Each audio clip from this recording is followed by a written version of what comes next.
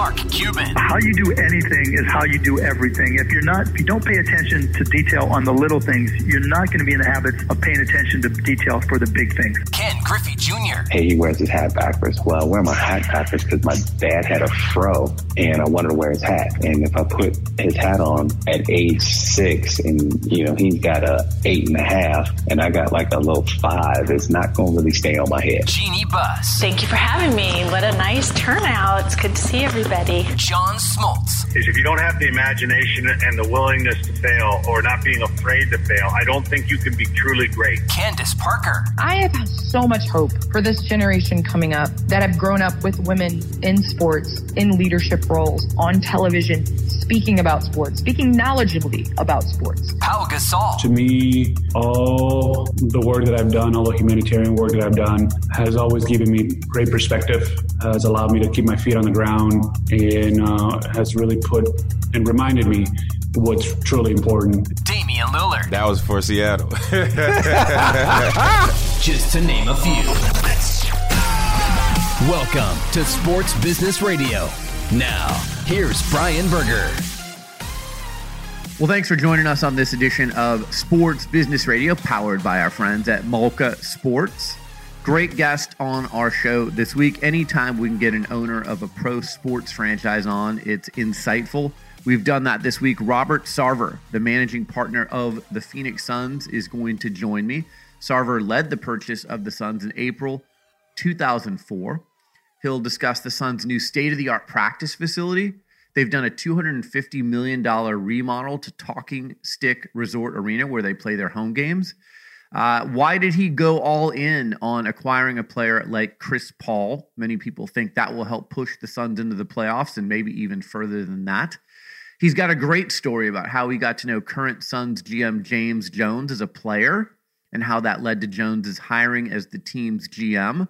I always tell athletes, you're always auditioning when you're a player, and it turns out Jones was auditioning for Sarver and didn't even know it. And we're also going to discuss the potential of expansion in the NBA in the next few years. Sarver will take us kind of inside the NBA Board of Governors meeting when the owners get together. What are they discussing and things of that nature. I'm joined by executive producer Brian Griggs. Griggs, how are you? I'm doing great. And I just love having, like you said, an owner, a big name on, because they're just on another level. You get so much insight from these guys, and their mind is just so advanced, and they're just involved in so many different decisions. And like you said, Phoenix is growing and building. That team is getting better and better every year. So it's exciting to see where they're going. And yeah, he just has some great insight about expansion and what he's doing with a growing team. So I love the great interview with Sarver.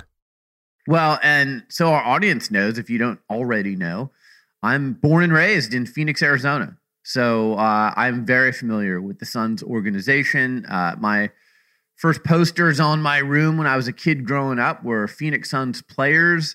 My first real sports memory was 1976, the NBA Finals, the Boston Celtics and the Phoenix Suns. I had the good fortune of going to a few of those games. That's where I fell in love with the NBA. So Phoenix is a big part of my history. So excited to have Robert Sarver on the show this week. All right, let's get to some sports business headlines. Griggs, first, the NFL has its Final Four. The AFC Championship is Kansas City versus Buffalo. NFC Championship is Tampa Bay versus Green Bay. Should be two excellent games. I'm sure the NFL and Chiefs fans are holding their breath. Will Patrick Mahomes be able to play? He left last Sunday's game with a concussion. And, here's the face of the NFL. He drives TV ratings, and obviously he drives that high-powered Kansas City offense. So if he can't play, that's a different game against Buffalo. Yeah, I think you're right. Everybody's holding their breath because he's just so dynamic on the field, and that team is so fun to watch, and he runs the show behind quarterback. I mean, he is the guy that pushes that engine, and it'll be interesting to see if he can play. And I know Chad Henne came in and did great, but, people are going to watch him on film now, so it'll be a different game if he's starting, if he's not starting. So we'll see what happens. But I think both will be great games either way, and it should be an exciting finish to the NFL season coming up. Then you've got Tampa Bay and Green Bay. This is the first legit chance where a team hosting the Super Bowl could be playing in the Super Bowl. So Tampa Bay is hosting Super Bowl 55. If Tampa Bay wins this game, first team in NFL history to play in a Super Bowl in their home stadium. You know what?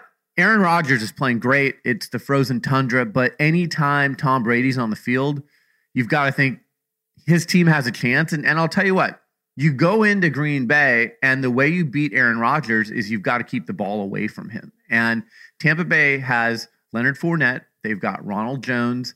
I think they have two running backs that if they can run the ball and work clock and keep the ball away from Aaron Rodgers, they might just be able to win that game.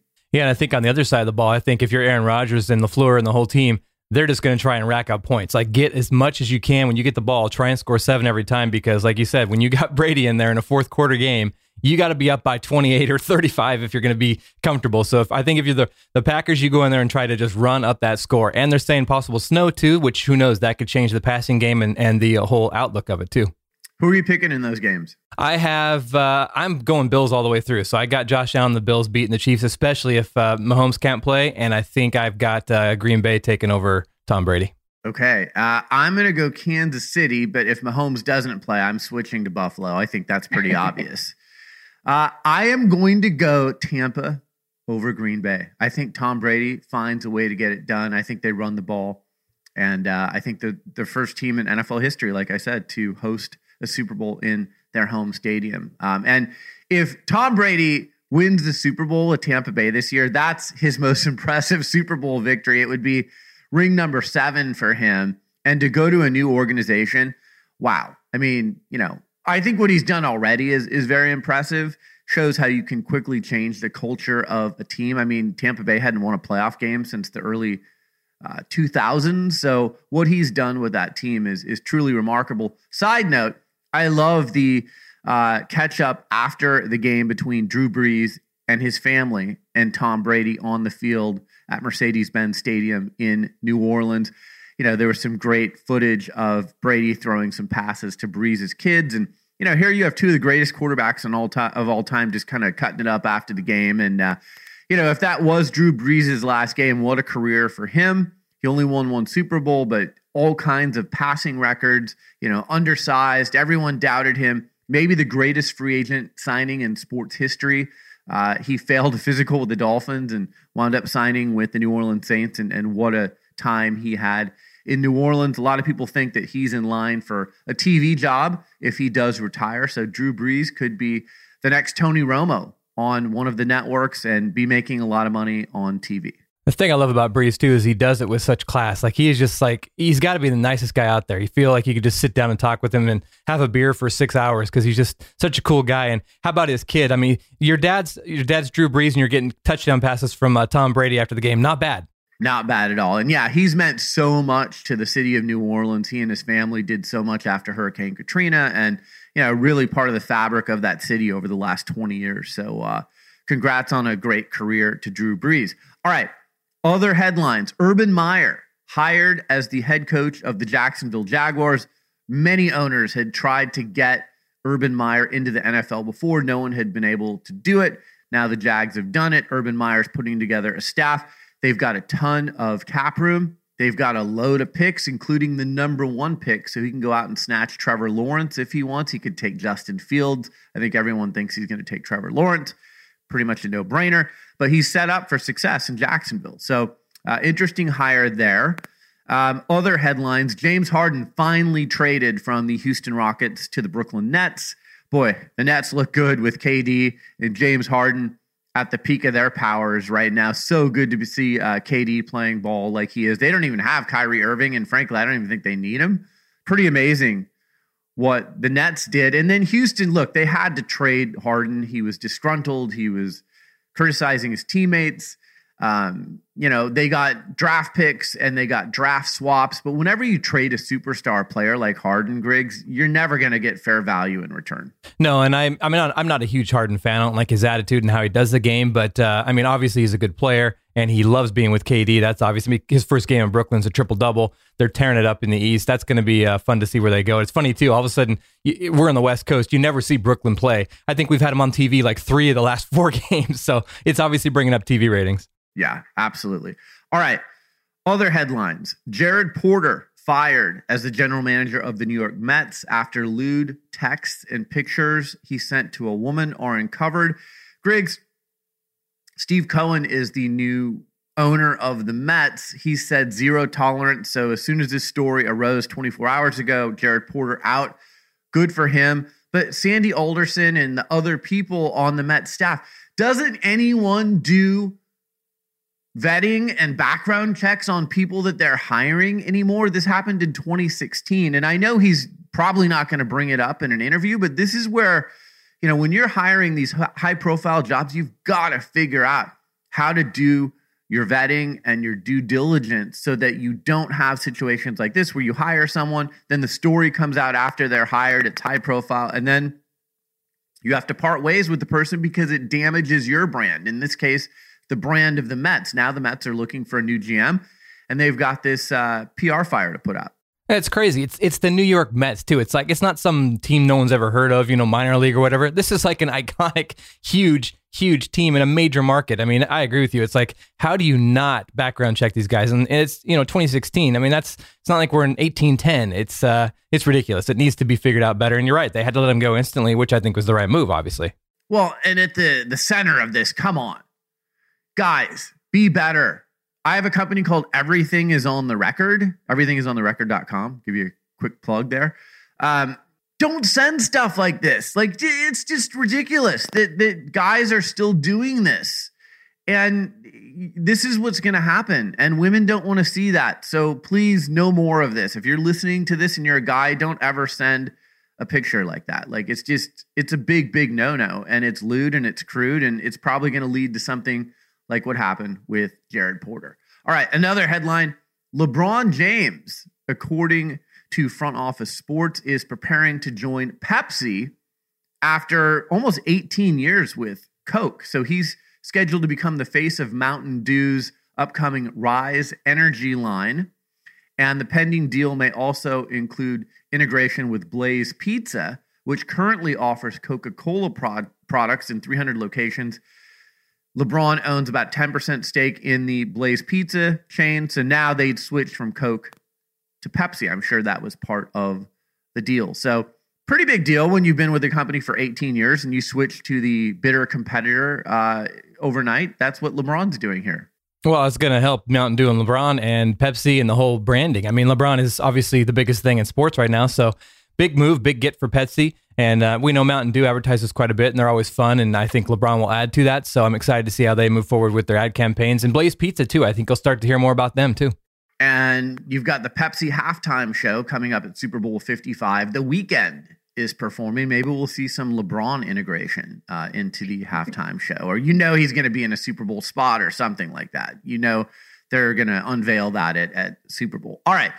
Sportico has done valuations of NBA teams. And Griggs, I want to run down the list a little bit. Not a huge surprise about the most valuable teams. And, look, I always say these are interesting valuation lists, but really a team is worth what someone will pay for them. So, right, we can have our houses valuated, but our house is really worth what someone will pay for it. So if you're the only house in the neighborhood for sale, it doesn't matter how much your house is for sale for. If it's the only house in the neighborhood, you're probably going to get more money for it. So it's the same thing with these valuations, but I think they're pretty close. So let's start at the top. The New York Knicks are the most valuable franchise in the NBA, according to Sportico, $5.42 billion.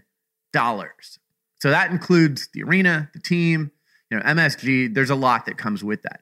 Number two, the Golden State Warriors. They've climbed to number two, $5.21 billion. And I think they climbed to number two because they've got the new Chase Center. They've got that brand spanking new arena.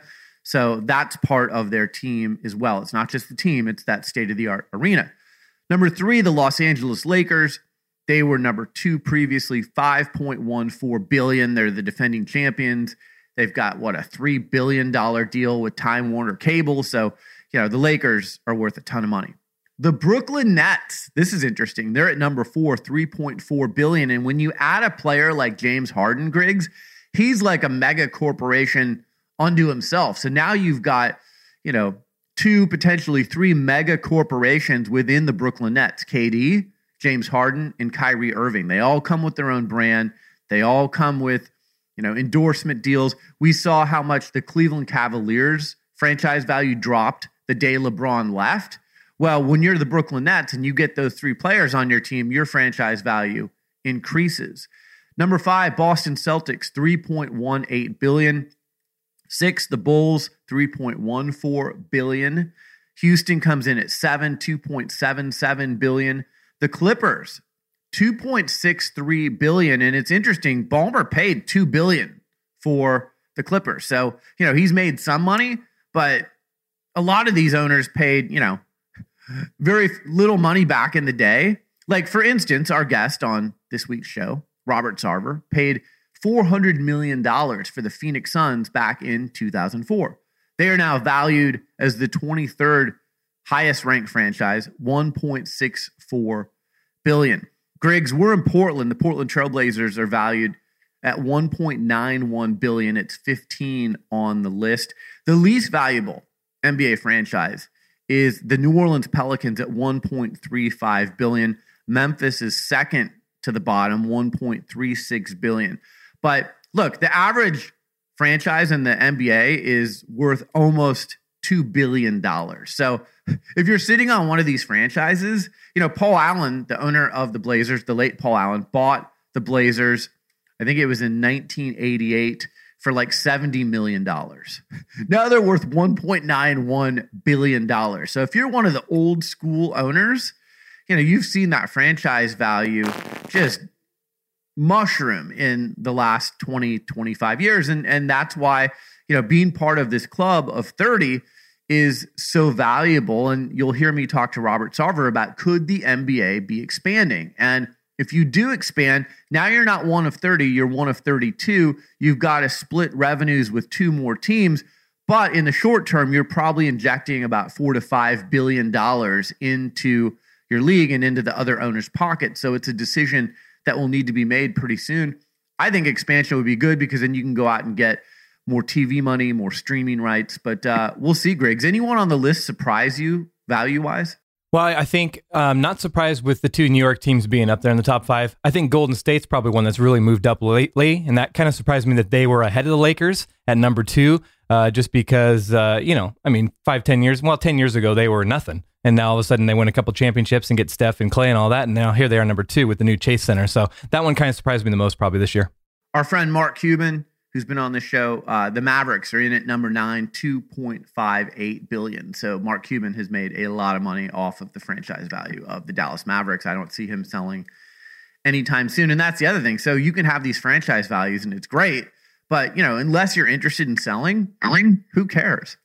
So it's interesting to see these. These are courtesy of Sportico. And interesting when NFL, NBA, Major League Baseball has these valuations and we get a sense of what these teams cost, Griggs. Yeah, you realize how much money is in this world of sports. And I mean, NBA, every single team valued over $1 billion. That is pretty crazy. Over $1 billion with a B. That's a lot of money in that world.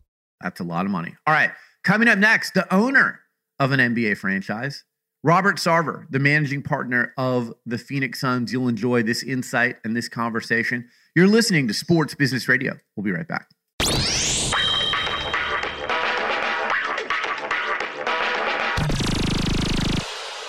My guest is Robert Sarver. He is the managing partner of the Phoenix Suns. He purchased the Suns in April of 2004. Robert, how are you?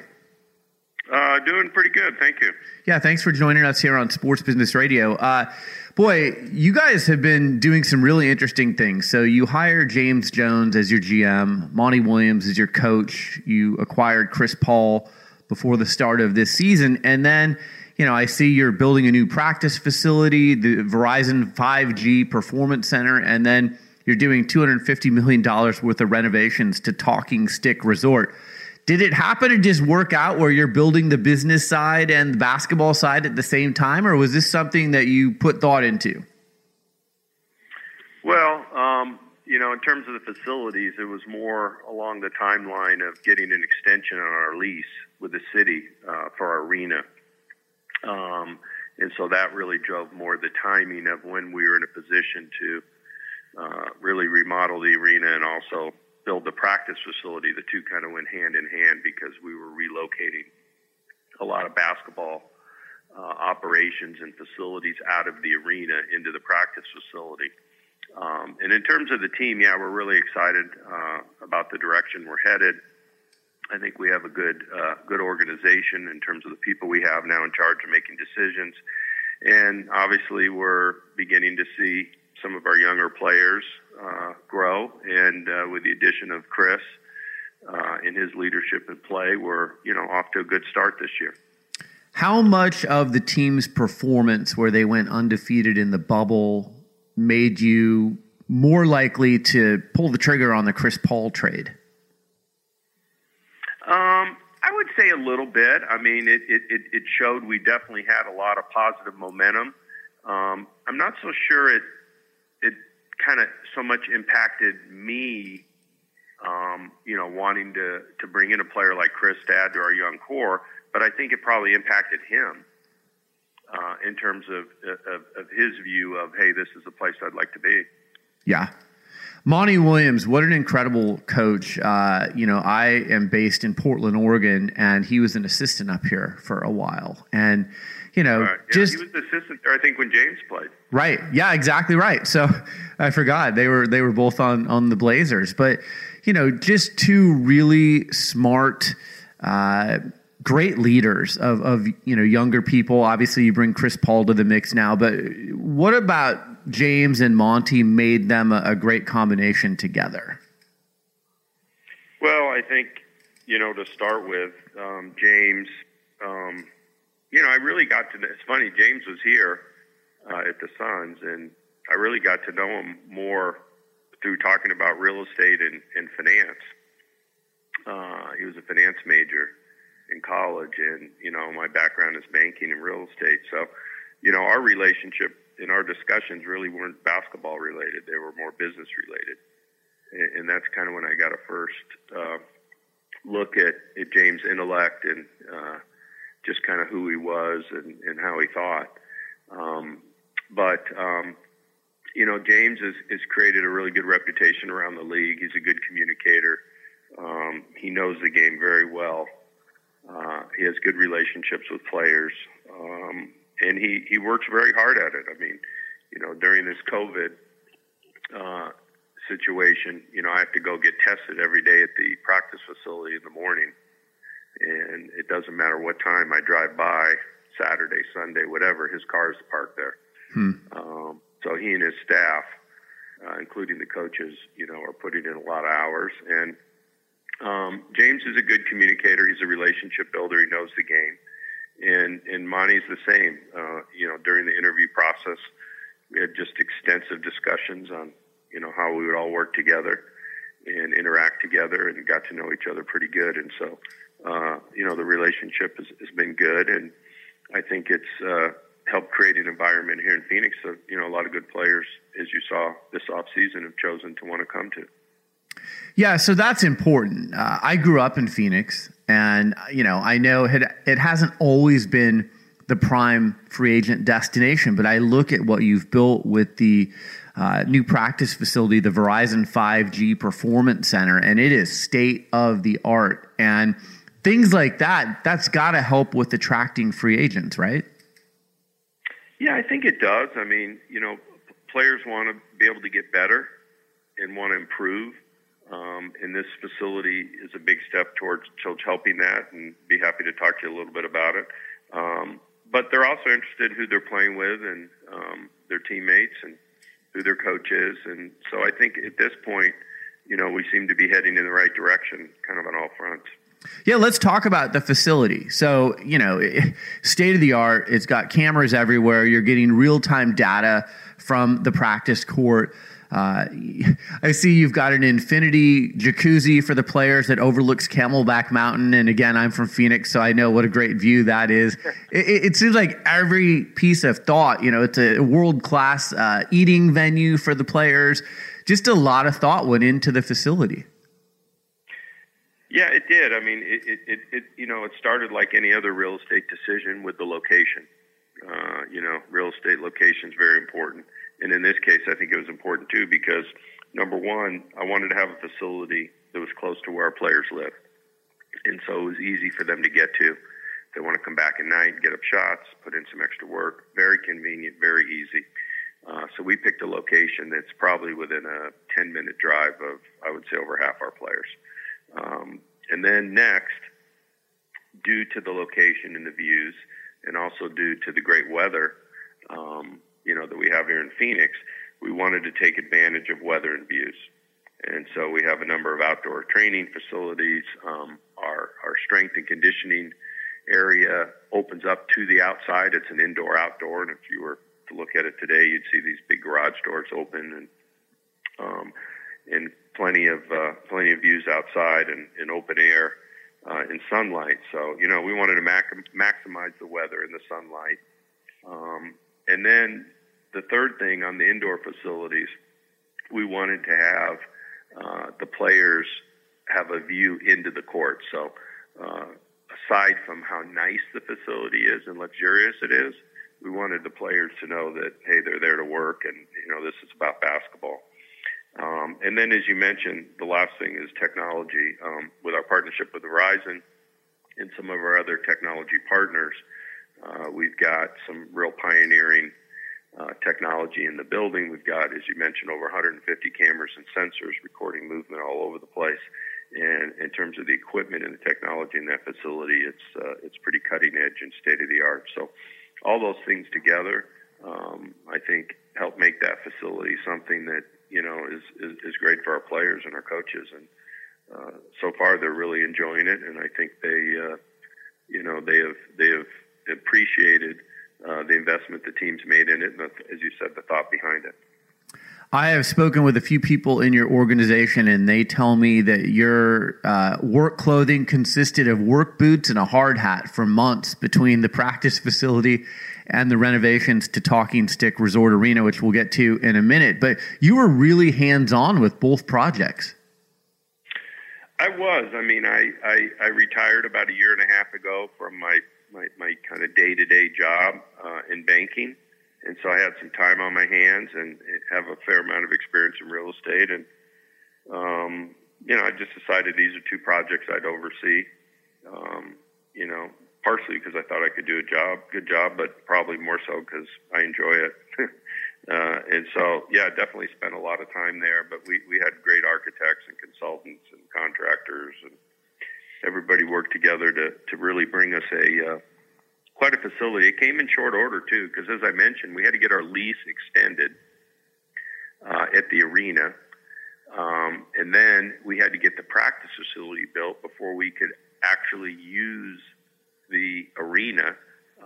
And so it was really a timing situation. And so from the time that I first sat down with the seller of the land to the time we actually opened the facility was 24 months. Wow.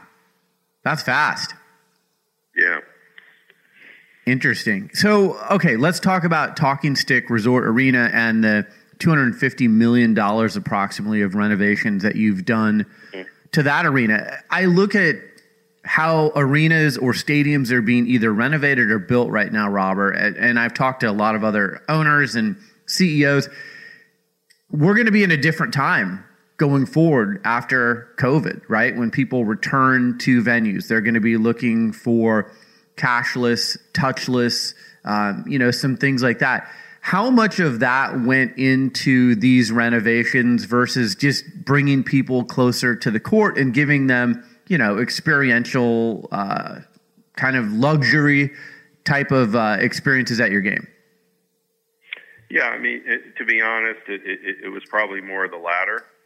But given the timing of the construction and, the COVID virus, we were able to incorporate a lot of new things into the arena in terms of, being able to help with ingress and egress and sanitation and, as you said, a touchless way for our fans to interact. But the arena project, it's hard to believe. When were you in Phoenix?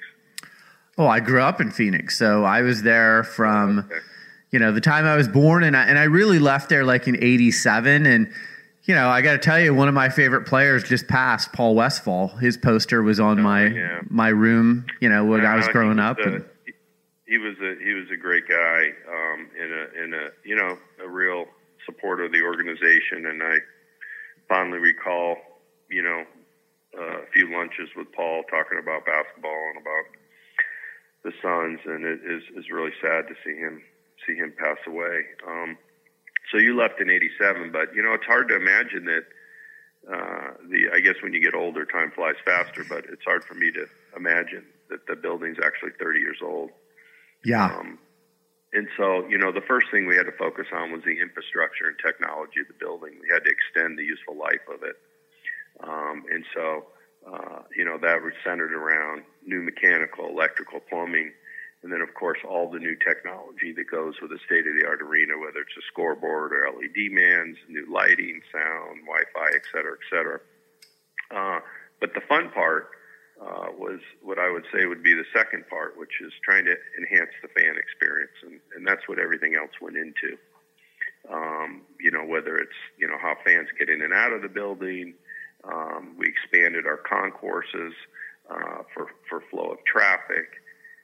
Obviously, put in new seating; everyone's sitting in a new seat, and then we added a number of new clubs and entertainment venues, including 5 of them that are open to all ticket holders.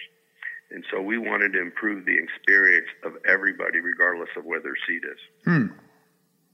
That's really good, because a lot of people go, and they're sequestered to their level, and they can't move to any of those other levels. So that's pretty fantastic that you're allowing people to move around to all those different areas. Yeah, I mean, it starts with, as you enter the main entrance, our big pavilion there, that used to be a place that anybody could kind of go in, and then they would scan your ticket as you go in the bowl. Well, we kind of turned it around, and now as you enter the pavilion, that's where you get your ticket scanned, and we turn the actual pavilion into, what's probably the largest sports bar in town, with a 7,000 square foot LED board to watch games, huge open bar. We do our pregame, halftime, and postgame show there, and that it starts there, where that's kind of the Grand Central Station, or maybe the meeting point for people to get together before they go into the game. And then from there, we built out a very large country bar that's open to everybody. Got 2 large corner bars with great views into the bowl, and a really cool food pavilion upstairs in the upper concourse. And so those are all open to everybody. And I think no matter where your seat is in the building, you're going to be able to have a great experience, not just watching the game, but before the game, after the game, and at halftime. You have a new Daktronics Center scoreboard, 6 times larger than the previous board. True or false, Robert? I hear that one of the reasons that you have moved to theater lighting similar to Staples Center in LA and Madison Square Garden in New York City is because Devin Booker said he likes that kind of lighting. True? That's true. So you listen to your players. I mean, that's great. But I've always liked that too. I've been to Lakers games, and I think it does put that emphasis on the basketball court with the lighting being focused there. It does. It gives it kind of a unique feel, like you're going to watch a show. And not only Devin, but a few of the other players commented how they really like playing in that type of environment. That's great. I want to tackle a few other topics with you before I let you go. So, we were talking a few minutes ago about cashless, touchless. What are some other new normals that you are focusing on coming out of COVID when fans do eventually return to arenas to watch games?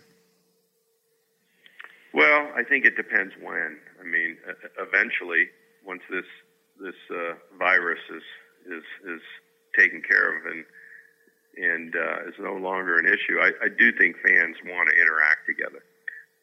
And I do think, whether it's corporations that have suites or boxes or whatever, they want to meet with other corporations. One of the things we've really, I think, been a leader in sports in our marketing partnership group is connecting businesses to businesses. Those relationships, and you see a number of whether it's Verizon and PayPal or, Fry's and Verizon,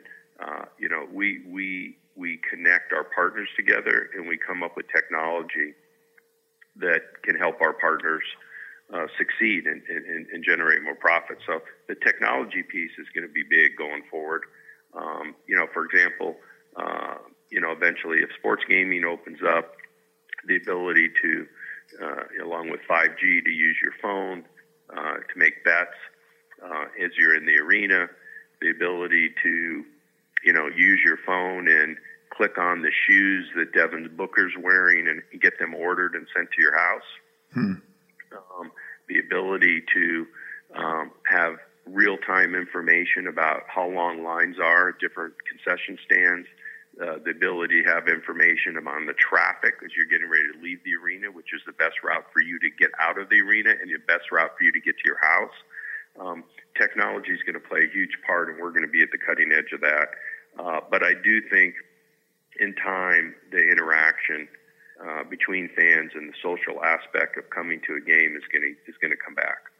Yeah, I agree with you.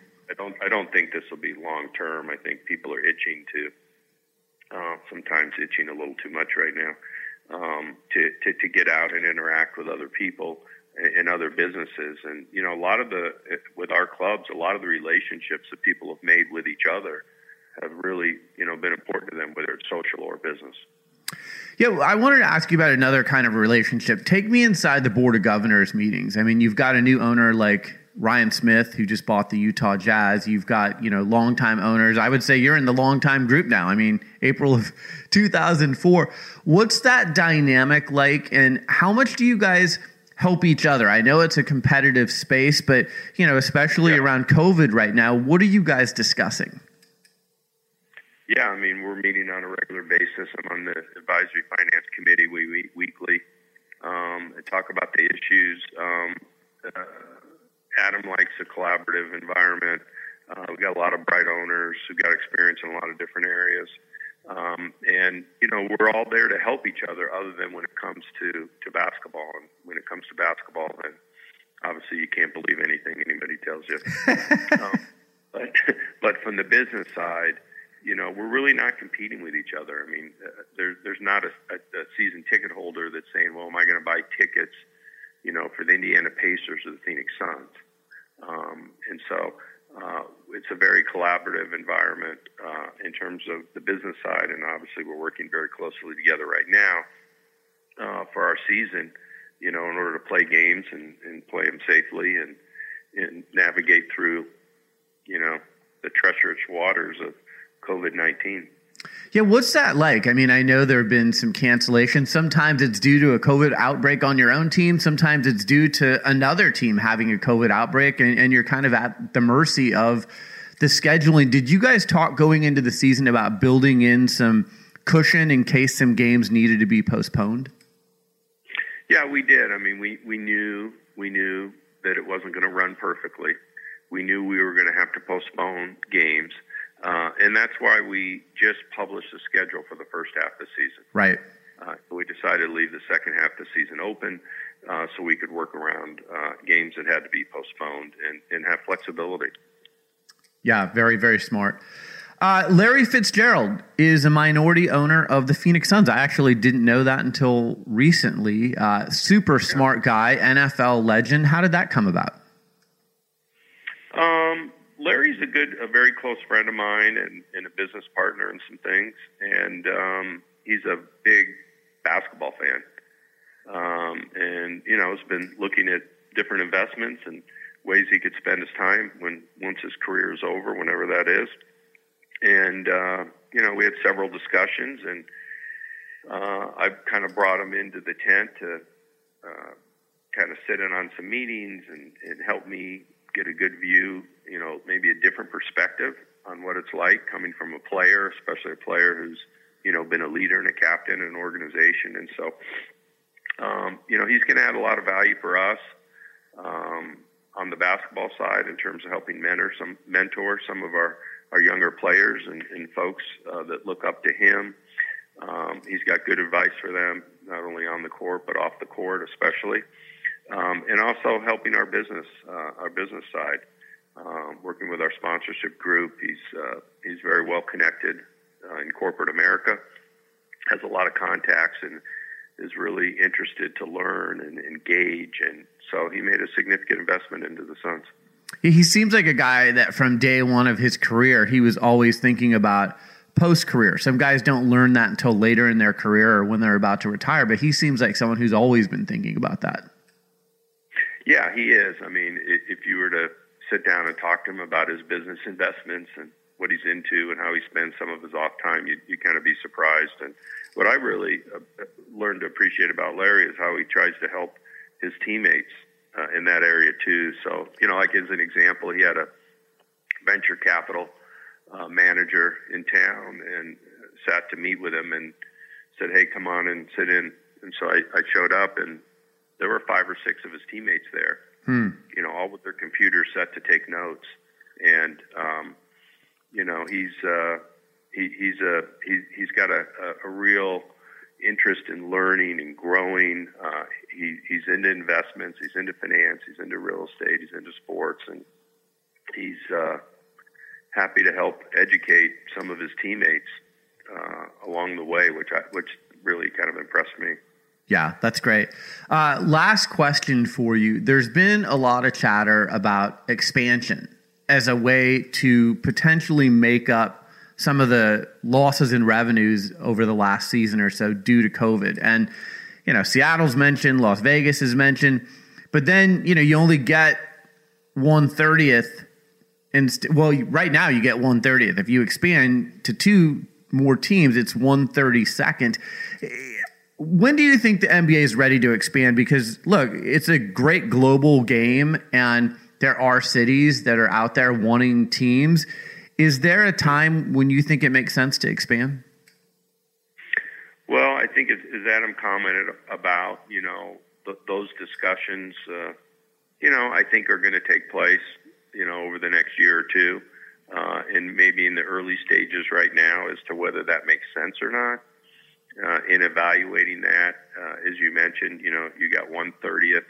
Existing owners have 1/30th of shared revenue, which is primarily national TV revenue. And so, there's a math calculation when you start giving up that revenue, for perpetuity. What's that worth? So I think there's the financial and the math side of things, and then there's also the sports side of things, and how that figures into competition and things like that. And so, I expect those discussions to take place. I don't know where it'll lead, whether it will lead to expansion or not. But, certainly there's some great markets. You just mentioned 2 of them. Yeah. Las Vegas and Seattle would be great NBA markets. Yeah, and you would think that when you go to the bargaining table the next time for TV or streaming rights deals, having those markets included would get you more money from the TV and streaming rights deals. It helps a little bit. Yeah, it does for sure. Robert Sarver, the managing partner of the Phoenix Suns. Great job with everything you're doing there in Phoenix. Again, as a Phoenix native, I'm excited to see what you're doing. I can't believe that the arena is 30 years old. That's crazy. That makes me feel real old. I remember going to the Madhouse on McDowell games at Veterans Memorial Coliseum. I mean, Robert, the Suns were my first team that I fell in love with as a boy. And, I remember I was at, one of my fondest sports memories is the 76 NBA Finals. I was 8 years old, and it was the Suns and the Boston Celtics. And, I just fell in love with the NBA and basketball after that series.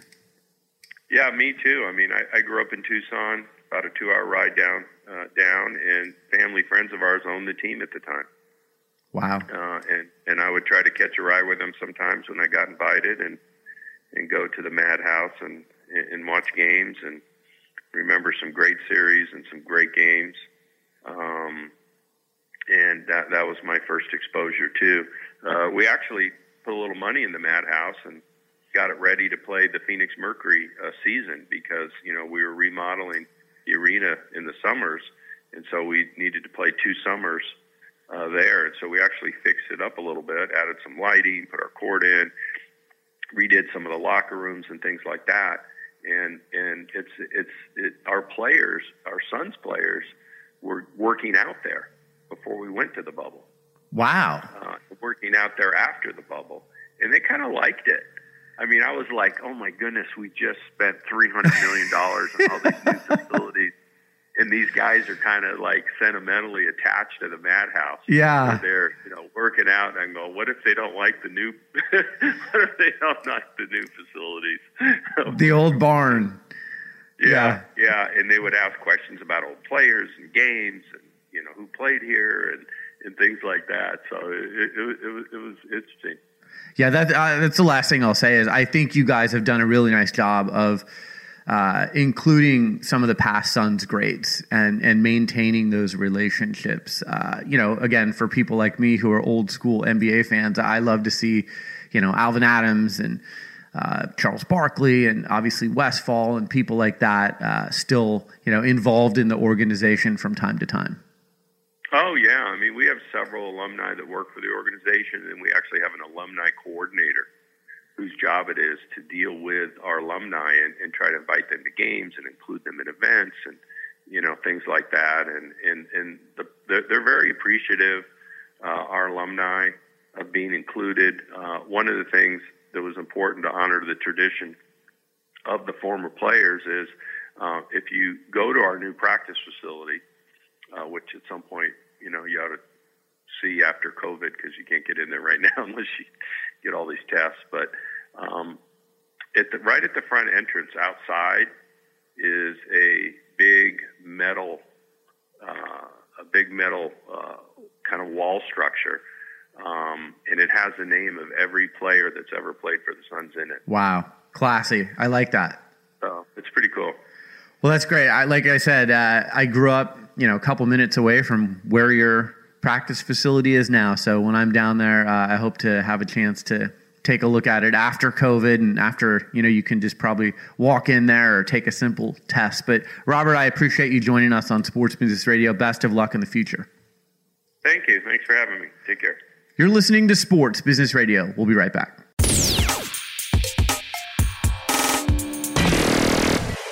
Well, that's it for this edition of Sports Business Radio. Thanks for tuning in.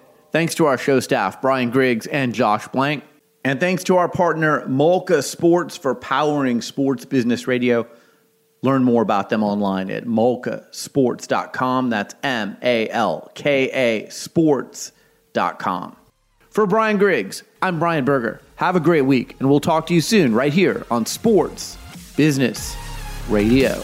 This and every SBR podcast is available on Apple Podcasts, Spotify, Stitcher, and your favorite listening app. Follow Sports Business Radio on Facebook, Twitter at SB Radio, Instagram at Sports Business Radio, and online at sportsbusinessradio.com. Sports Business Radio is produced by Brian Griggs and Griggs Productions, griggsproductions.com.